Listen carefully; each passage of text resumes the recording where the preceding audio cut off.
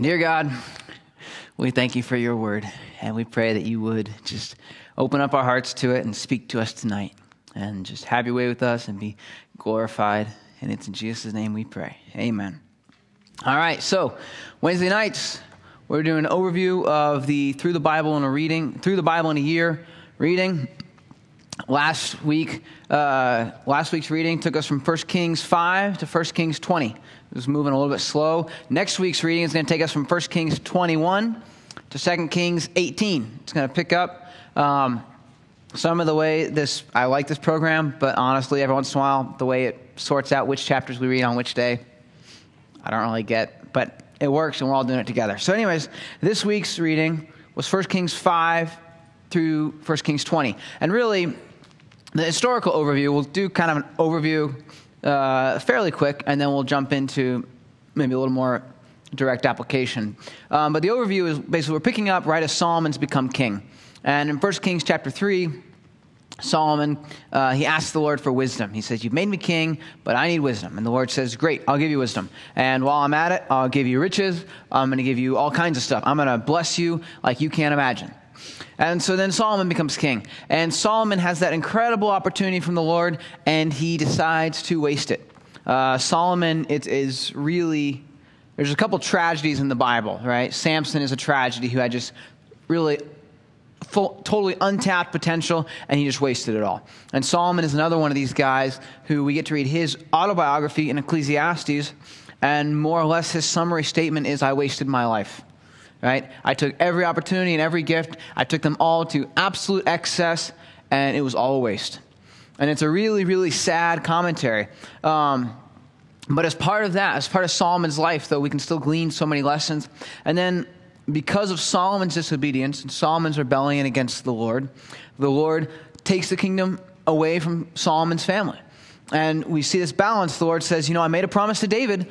I'm going to give him a kingdom that's going to last. But on the flip side, I can't reward your disobedience. So there's 12 tribes of Israel. 10 of them rebel against Solomon's son, Rehoboam. And now we have a split in the kingdoms. And now it becomes the kingdoms. And so you have what's known as the northern kingdom, or what gets called Israel. And that's the 10 northern tribes. You have down south what's known as Judah, which is really Judah and Benjamin, and all the devout Jews who immigrated. They all left. People will talk about the 10 lost tribes because the 10 tribes never have a godly king after the split, and they eventually get carried away by Assyria, and Assyria tries to assimilate them into their culture, and really culturally they are kind of lost. But if you read in 1 Kings, when Jeroboam becomes king and starts setting up paganism, all the devout Jews move south. And so the 10 lost tribes are not lost. The Lord knows exactly who they are and where they are. And there are still 12 tribes of Israel, and we may not have the technology to break down who's who and who's where right now. But the Lord is very aware of that. And the book of Revelation tells us that eventually there's going to be 12 tribes of Israel. We're going to see that we'll be in heaven by the time that's fully revealed. But there's going to be the 12 tribes of Israel still. And then it goes on, and basically Kings gives us a narrative of kings of Judah, kings of Israel, side by side. Kings and Chronicles, just parenthetically, Chronicles just gives us the kings of Judah. And so Chronicles is a little easier to follow. We got 1st and 2nd Kings, then we got 1st and 2nd Chronicles. Chronicles is a little bit easier to follow. Kings is a little bit jumping back and forth. And, one time we're talking about a king of Israel, and then we're talking about a king of Judah. And it doesn't help that a couple times there's a guy with the same name ruling in both spots. But actually the overview, where we find ourselves at the end of the reading for this week, is up in the northern kingdom, the kingdom of Israel. There's a king named Ahab. Ahab is another one of these guys who really honestly had some potential. We see there's a couple moments where Ahab has some genuine repentance. He's willing to actually listen to the Lord. But Ahab is married to a wicked woman. Really the definition of a wicked woman. And that's Jezebel. And so Ahab, the Bible says, sold himself to do evil in the sight of the Lord. And so Ahab's another one of these guys. But in the midst of that, the Lord is always into warning people. The Lord doesn't let people go off a cliff just because. If people want to go off a cliff, it's their decision, right? And so the Lord sends a prophet, Elijah, to Ahab. And Elijah and Ahab have this back and forth for years, right? Where, deep down, you got to think Ahab knows there's something to what Elijah's saying, because he listens to Elijah when it's politically beneficial, and then he ignores him when it's hard. And so Ahab's aware of this, but Elijah comes and says, there's going to be this big drought. There is. And then Elijah says, let's have a showdown between my God and your God, and we'll see who's tough. We'll see who's strongest. And the Lord shows up and totally demonstrates his power. And it's this really amazing story.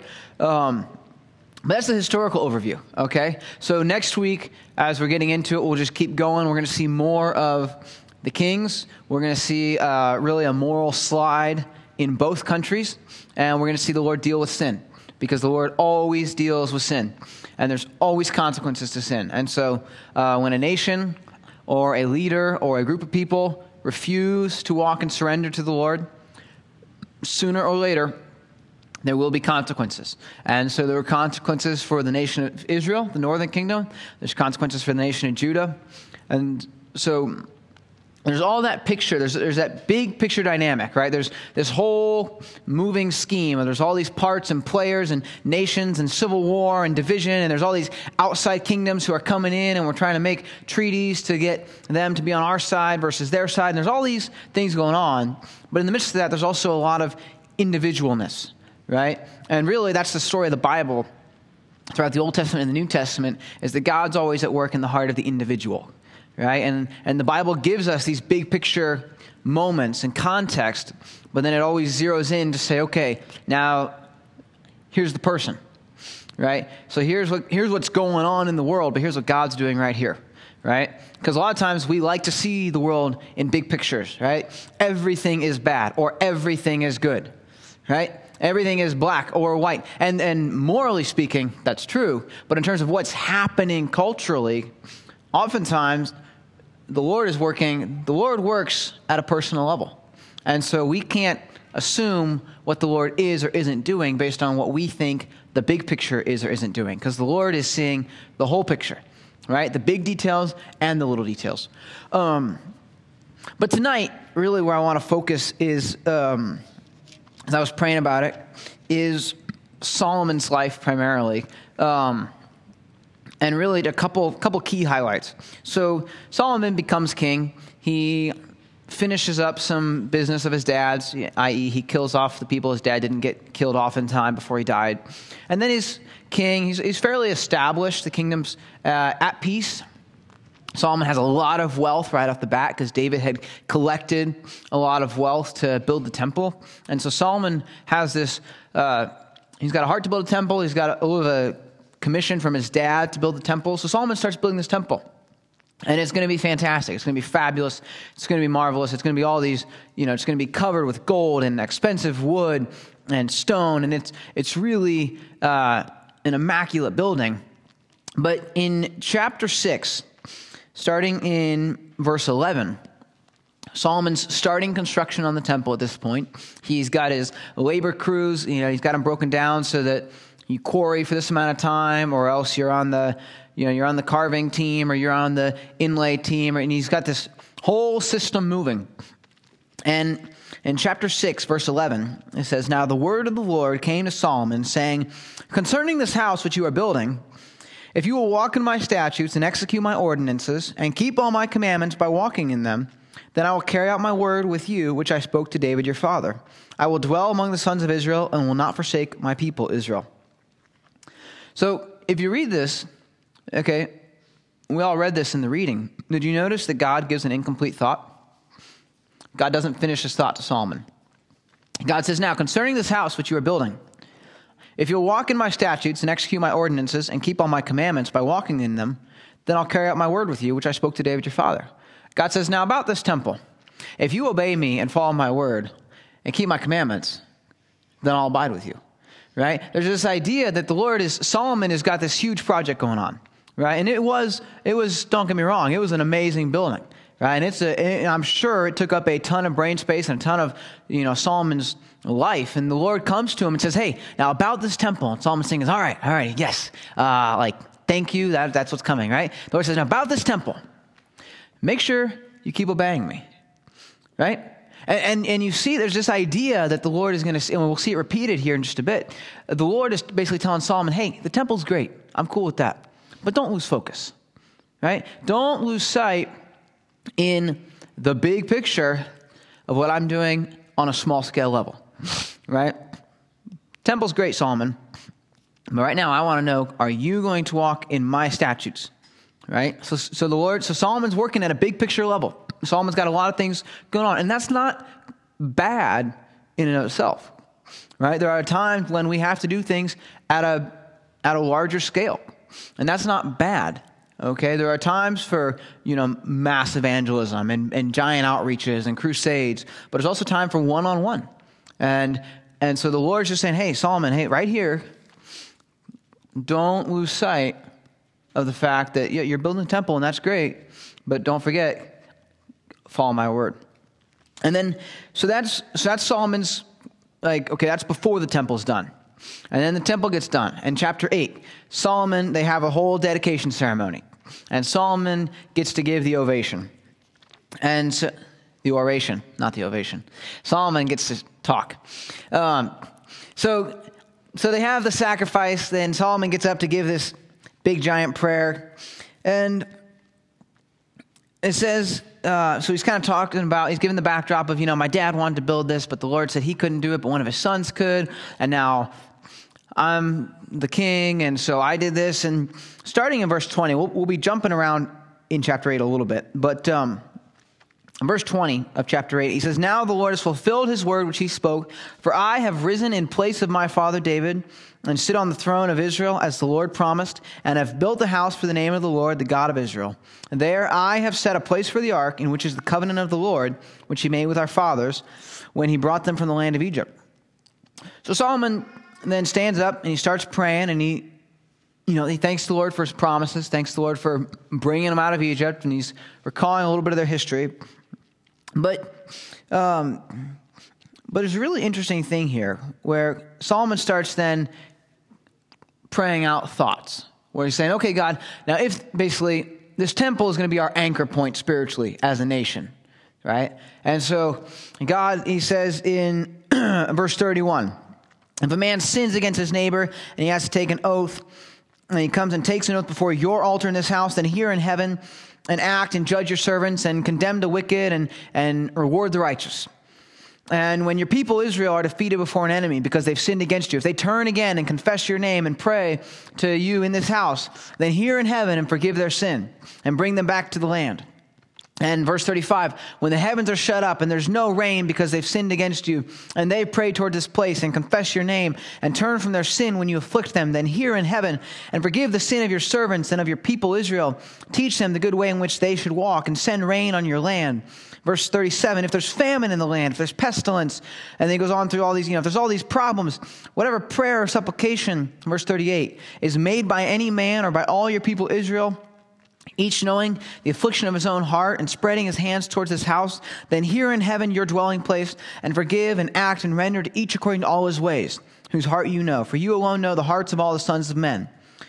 When your people go out to battle, verse 44, against their enemy, by whatever way you shall send them, and they pray to the Lord toward the city which you've chosen, and the house which I have built for your name, then hear in heaven their prayer and their supplication, and maintain their cause. When they sin against you, verse 46, for there is no man who does not sin, and you're angry with them and deliver them to an enemy, so that they take them away captive to the land of the enemy, far off or near. If they take thought in the land where they've been taken captive and repent and make supplication to you, and he goes on and basically says, if they repent, then forgive them. And it's really, you read it through and you think, wow, that's a pretty great prayer. There's a lot of, God, if there's sin, then help there to be repentance and then forgiveness. And you're like, yeah, that sounds so good, right? But if you stop and look at it, there's a really interesting thing. And that's if you contrast how Solomon uses the word I versus how Solomon uses the word they. Okay? When Solomon's praying here, when he talks about I, what's he say? He says, verse 21, I've set a place for the ark. Verse 43, that they may know that this house which I have built is called by your name. Verse 44, the house which I have built for your name. Verse 48, the house which I have built for your name. So it's God's house, but we are supposed to make sure we don't forget who built it, right? It's God's house with Solomon's name on the door, right? And so Solomon's happy to pray to God and say, God, we want to glorify your name in this temple that I built, right? Look at this beautiful thing that's all for your glory that I was in charge of putting together, right? Solomon is happy to reference himself in his prayer, but he's referencing his abilities. And he's happy to reference sin in his prayer, but he's referencing other people's sin, right?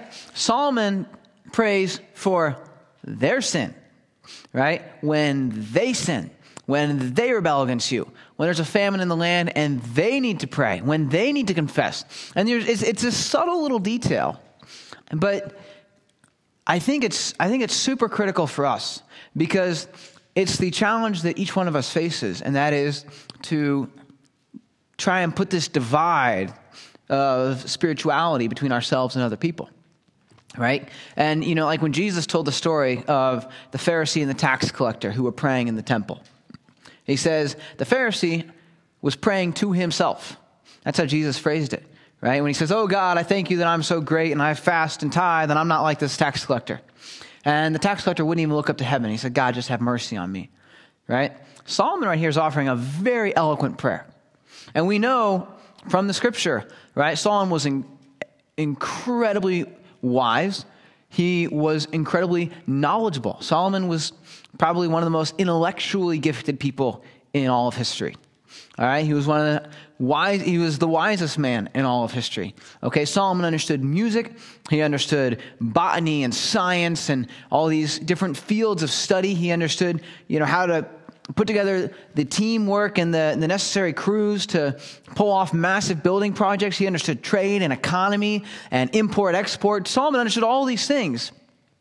But as he's praying, there's this disconnect happening where all of a sudden, as we're praying, we're very aware of my ability and their inability.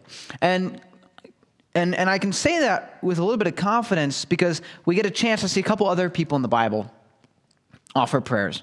So turn over, if you would, to Nehemiah chapter 1, verse 6. And it's page 388 in my Bible, if that helps you find it.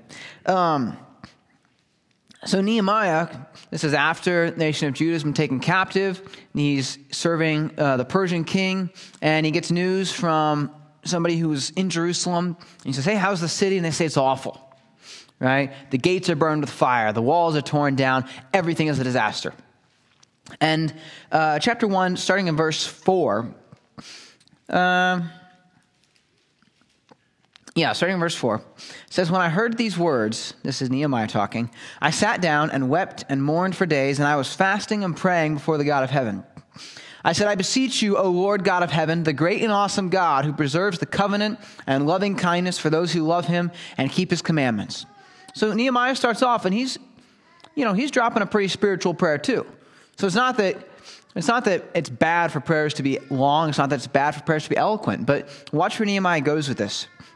And he says, let your ear now be attentive and your eyes open to hear the prayer of your servant, which I am praying before you now, day and night, on behalf of the sons of Israel, your servants, confessing the sins of the sons of Israel, which we have sinned against you.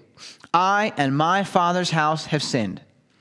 We have acted very corruptly against you and have not kept the commandments, nor the statutes, nor the ordinances, which you commanded your servant Moses.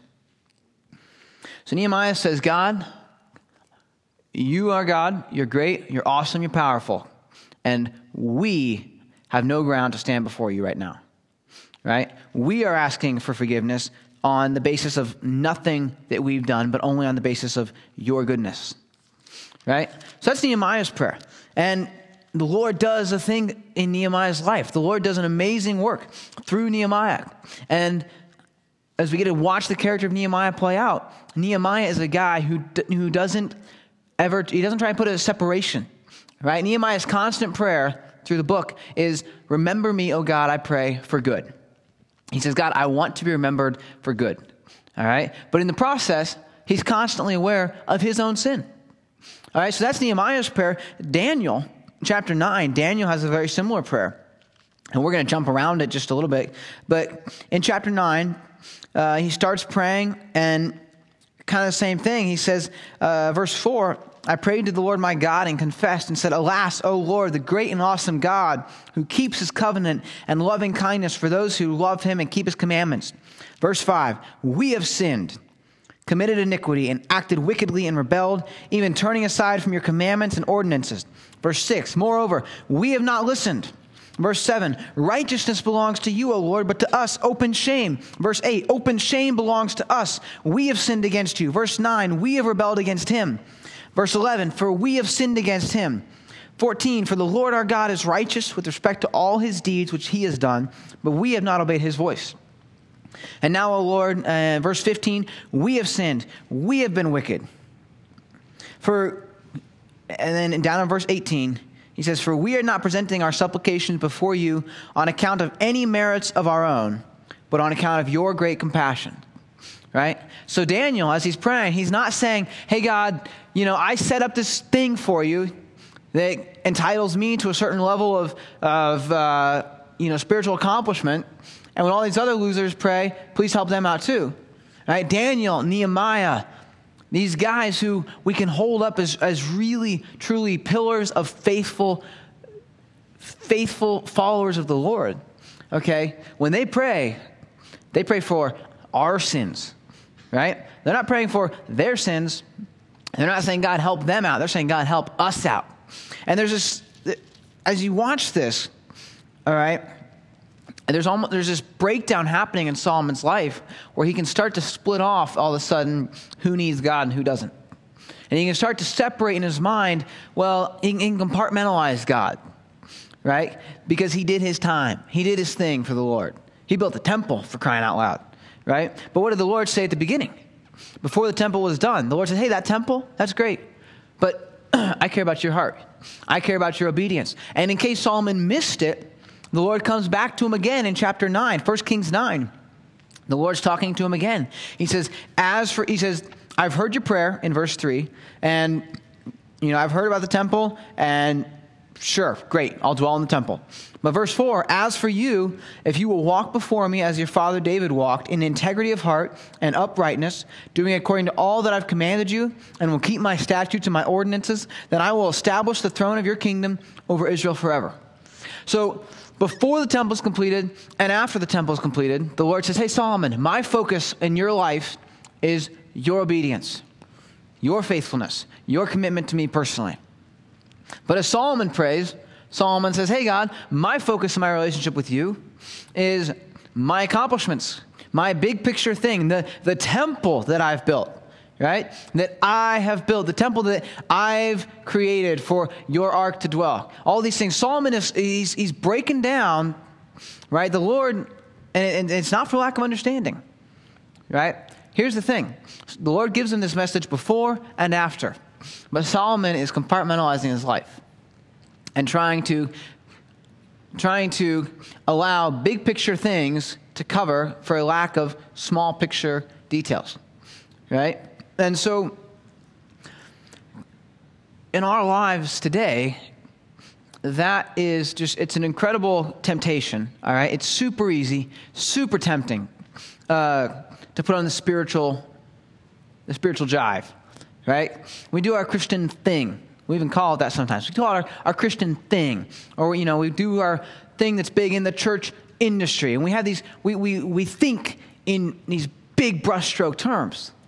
But the Lord is interested in what really matters, right? Like Jesus would tell the Pharisees, he says, you guys you're like obeying the law and all these super specific details, right? You're tithing your mint and you're tithing your garlic and your cumin and all your little herbs that you get out of your garden. But you should have focused on justice and mercy and truth. Like that would have been a good starting point, right? And here's the challenge too. We talked about last week when David said, I'm not going to offer to the Lord that which costs me nothing. And I said, the challenge is, I cannot tell you what should cost you something in your relationship with the Lord. And you cannot tell me what should cost me something in my relationship with the Lord. Because cost and sacrifice in our relationship with the Lord is a personal thing, right? Well, in the same way, here's the challenge for each one of us, is maybe not quite as dramatic as that example last week, all right? But I can't stand up here and say, these actions are big picture things, and these actions are little picture things. Now, there are biblical concepts that I can say are very real and very true, okay? Integrity should be present. Your integrity in public should be present, right? You shouldn't be lying in public, okay? That's a big picture thing. But your integrity in private should be equally as valid, equally as important, right? More important even. I'm trying to remember if I said this last week or not. I don't remember. But Paul Baloche he's a Christian songwriter, and I heard him once at a conference. He said, our public worship, right, at church should be a overflow of what's happening in our hearts privately, right? And so often, and that's just in a worship context, right? So often we do it completely backwards. We come to church to worship, sing a couple songs, and then feel good about ourselves to make up for what we didn't do. When really, worship should be, you know what? I've been worshiping the Lord all week. I've been worshiping the Lord by reading his word, by praying, I've just been fellowshipping with the Lord. And I can't wait now to get to church and declare the truth of who God is in a public setting with other brothers and sisters who have been doing the same thing all week long. Right? How much more vibrant is worship when it's doing that, when it's coming as the overflow of what's happening privately into the public sector, right? So if that's true of worship, that's true of really everything else, right? Our heart for people publicly should be an overflow of what's happening in our heart for people privately, right? If we're going to be all, super generous, extrovert, how's it going kind of a guy in public, then in private, we had better be concerned about individuals, right? If we're going to pray, like Solomon, is it wrong to pray fancy prayers? Probably not, but Jesus said, when you pray, don't pray to be seen by men.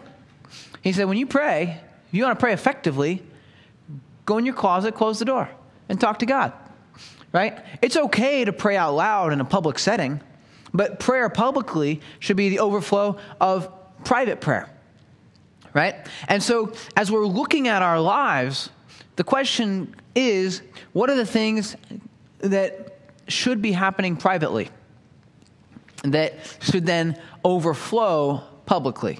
Instead of, what are the things that we're doing publicly that are covering up for an absence of privately, right? Especially in our culture, in America, what do you say when you see somebody you haven't seen for a while? How's it going? None of us actually mean it. We don't mean how's it going. We mean I'm saying hello, and you're going to say good or busy, because that's what we say in America, right? We're busy and good. How's it going? Good. How you been? Busy, right? I'm not asking you to tell me your emotional burdens, because we say it as we're walking past each other. Like, we don't even break stride, right? It's how you going? How's it going? Right? And you're behind me by the time you answer. I'm not asking you how it's going. I'm just saying, hey, right? But if we want to come to church, if we want to see the church do something publicly, and we want to say, wow, it'd be great if more people came to church. That'd be great, right? We'd love to see more people come to church. I'd love to see more people come to this church. But what I'd really love to see is more people get grounded in the Word in this church, right? I think it'd be fantastic if this church grew numerically. But what I'd really like is for this church to grow in depth. I'd like this church to be full of people who just love the Word of God. I'd like this church to be full of people who are just excited about what the Word has to say, who are excited about standing up for the truth, right? Because they've seen the truth speak to their own lives. They've seen the truth change them, and now they want that to overflow publicly, right? So we can cover for all these things on an earthly standpoint by working in big brushstrokes, right? We can give money instead of giving time. We can show up for Sundays and Wednesdays, right? We can get like bonus credit. We can do all these things that justify us either in our own mind or in the eyes of the world or even in the eyes of the church. But remember, before the temple was built and after the temple was built, God's message to Solomon was, I care about you. I care about you personally as an individual. And so for each one of us tonight, okay, ask yourself if there's things you should be doing. That's great. Ask yourself if there's things that need to change privately. Ask yourself if there's maybe things that should change publicly, right? The Lord doesn't say building the temple's bad, right? Maybe there are some things you should be doing publicly, but they can't be covering up for things privately. And so for each one of us, I think the Lord would say to us the same thing he said to Solomon, which is, these public things are great. If you want to do something publicly for me, that's great. If you want to come to church, fantastic. The Lord encourages it. If you want to pray in public, fantastic. The Lord encourages that in specific contexts. Okay? If you want to do these things, that's great. But the Lord would say to each one of us right now, I care about you. I care about having a relationship with you. Right? The Lord is interested in being vested in our lives. Right? Because the Lord loves each one of us so much. Right? I think the Lord loved Solomon so much that he said, a guy this smart, a guy this wise could really blow it if he's not careful. And so I'm going to give him warning before his big accomplishment, and I'm going to give him a really clear warning right after. Right? The Lord gave Solomon the warning, and Solomon did not take it. Solomon he's one of the tragedies of the Old Testament. But the beautiful thing about the Word of God is those warnings are still there for us, right? So the Lord is still giving those warnings to us, and now we have the option to decide what we're going to do with it. Are we going to be a Solomon? Are we going to try and compartmentalize God into pockets of our life? Are we going to be a Daniel instead, right? Are we going to say, God, we are not here on the basis of our merit or the basis of anything we've done. We're here because you're a compassionate God, right? Are we going to go like the book of Ephesians, right? The book of Ephesians is all about God's goodness in the first half and our response in the second half. Are we going to say, God, we are responding not because of our righteousness and we're trying to prove something. We're responding just because you're good. And that's all we can stand on. That's all anybody can do with anything, right? All we can do is say, Ephesians 2, and you he made alive who were dead in your trespasses and sins. So now that I'm alive, I'd like to move because that's what living bodies do. They move. So I want to move for the glory of God. Okay? But I'm not moving for the glory of God to be made alive. I'm moving because I've been made alive. Right? For each one of us, that's the question that we have to ask in our own hearts. I cannot tell you how you should respond to God. I can tell you, the basic level stuff. Right? I can tell you what the Bible says about how a life of holiness should look and how you should be pursuing righteousness. Okay, but the Lord is interested in a personal relationship with each one of us, and the Lord wants for each one of us to learn that lesson from Solomon, to then be able to say, okay, God, I do not want my focus to be the big picture things, right? I want my focus to be the personal, private things. I want to be personal with you, right? I don't want to just put on, I don't want to, everybody talks about putting it on Sunday morning, taking off Sunday afternoon or whatever. And that's a little bit of an old expression, but it's accurate. And it's stuck around because it's accurate. I don't want to put something on and then take something off. I want to let you put the righteousness of Christ on me, right? And I want that to then transform everything I do. And I want to walk in that. I want to respond to that. And so each one of us, in the privacy of our own hearts, is going to have to ask the Lord that. And the Lord will answer that, right? The Lord absolutely will answer anybody who's asking that. The Lord will give you the clarity to know if there's things that need to change. And you might just say, you're doing great. Keep plugging away. Keep serving me. Keep following me. Right? He might just say, keep abiding. He might give you some serious correction. Right? But in each one of our lives, we'll have the opportunity to transition from that Solomon mindset of trying to compartmentalize God to that Daniel mindset, right? To that, I love in Jeremiah, just the last verse for the night. Jeremiah chapter 9, verse 24. I say I love this verse. I went totally blank on this verse before church started, so I had to ask Dad where it was at. But in chapter 9, starting in verse 23, it says, "Thus says the Lord, let not the wise man boast in his wisdom, and let not the mighty man boast in his might. Let not the rich man boast in his riches, but let him who boasts boast in this, that he understands and knows me, that I am the Lord, who exercises loving kindness, justice, and righteousness on earth, for I delight in these things, declares the Lord." Right? That's what the Lord delights in. That's what the Lord loves. The Lord's fine with big picture stuff. Right? If you want to do big picture stuff, the Lord's fine with that. He'll take that. Right? He told Solomon, I'll dwell in the temple. Sure.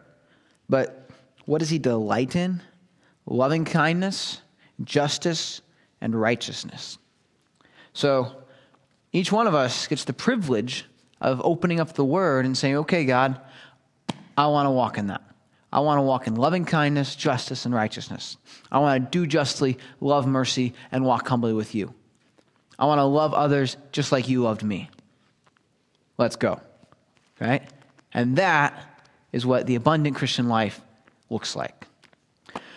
So God, we just thank you for your word. And just, God, even though it's a tragedy to watch Solomon's life play out like that, we thank you for that warning that we can learn from. And Lord, I do pray that you would just help each of us, God, help us to be aware of our sin. Like Daniel and Nehemiah said, God, we want to not compartmentalize. We want to really be open to your Holy Spirit speaking and moving in our lives and in our hearts. God, we want to respond to you. We want to be changed by you. We want to see your word impact our lives on a private, personal level so that it can then ripple out. So God, I pray that you would just do that work in each one of our hearts, in my heart. God, I pray that you would fill us all up, that you would empower us, that you would embolden us. I pray that we would just be people who walk victoriously in Christ. I pray that we would be just constantly being transformed and renewed by the power of your word, by the power of your love, by the power of your Holy Spirit. So have your way with us, God. Just bless us as we're going out. Please use our lives for your glory. And it's in Jesus' name we pray. Amen.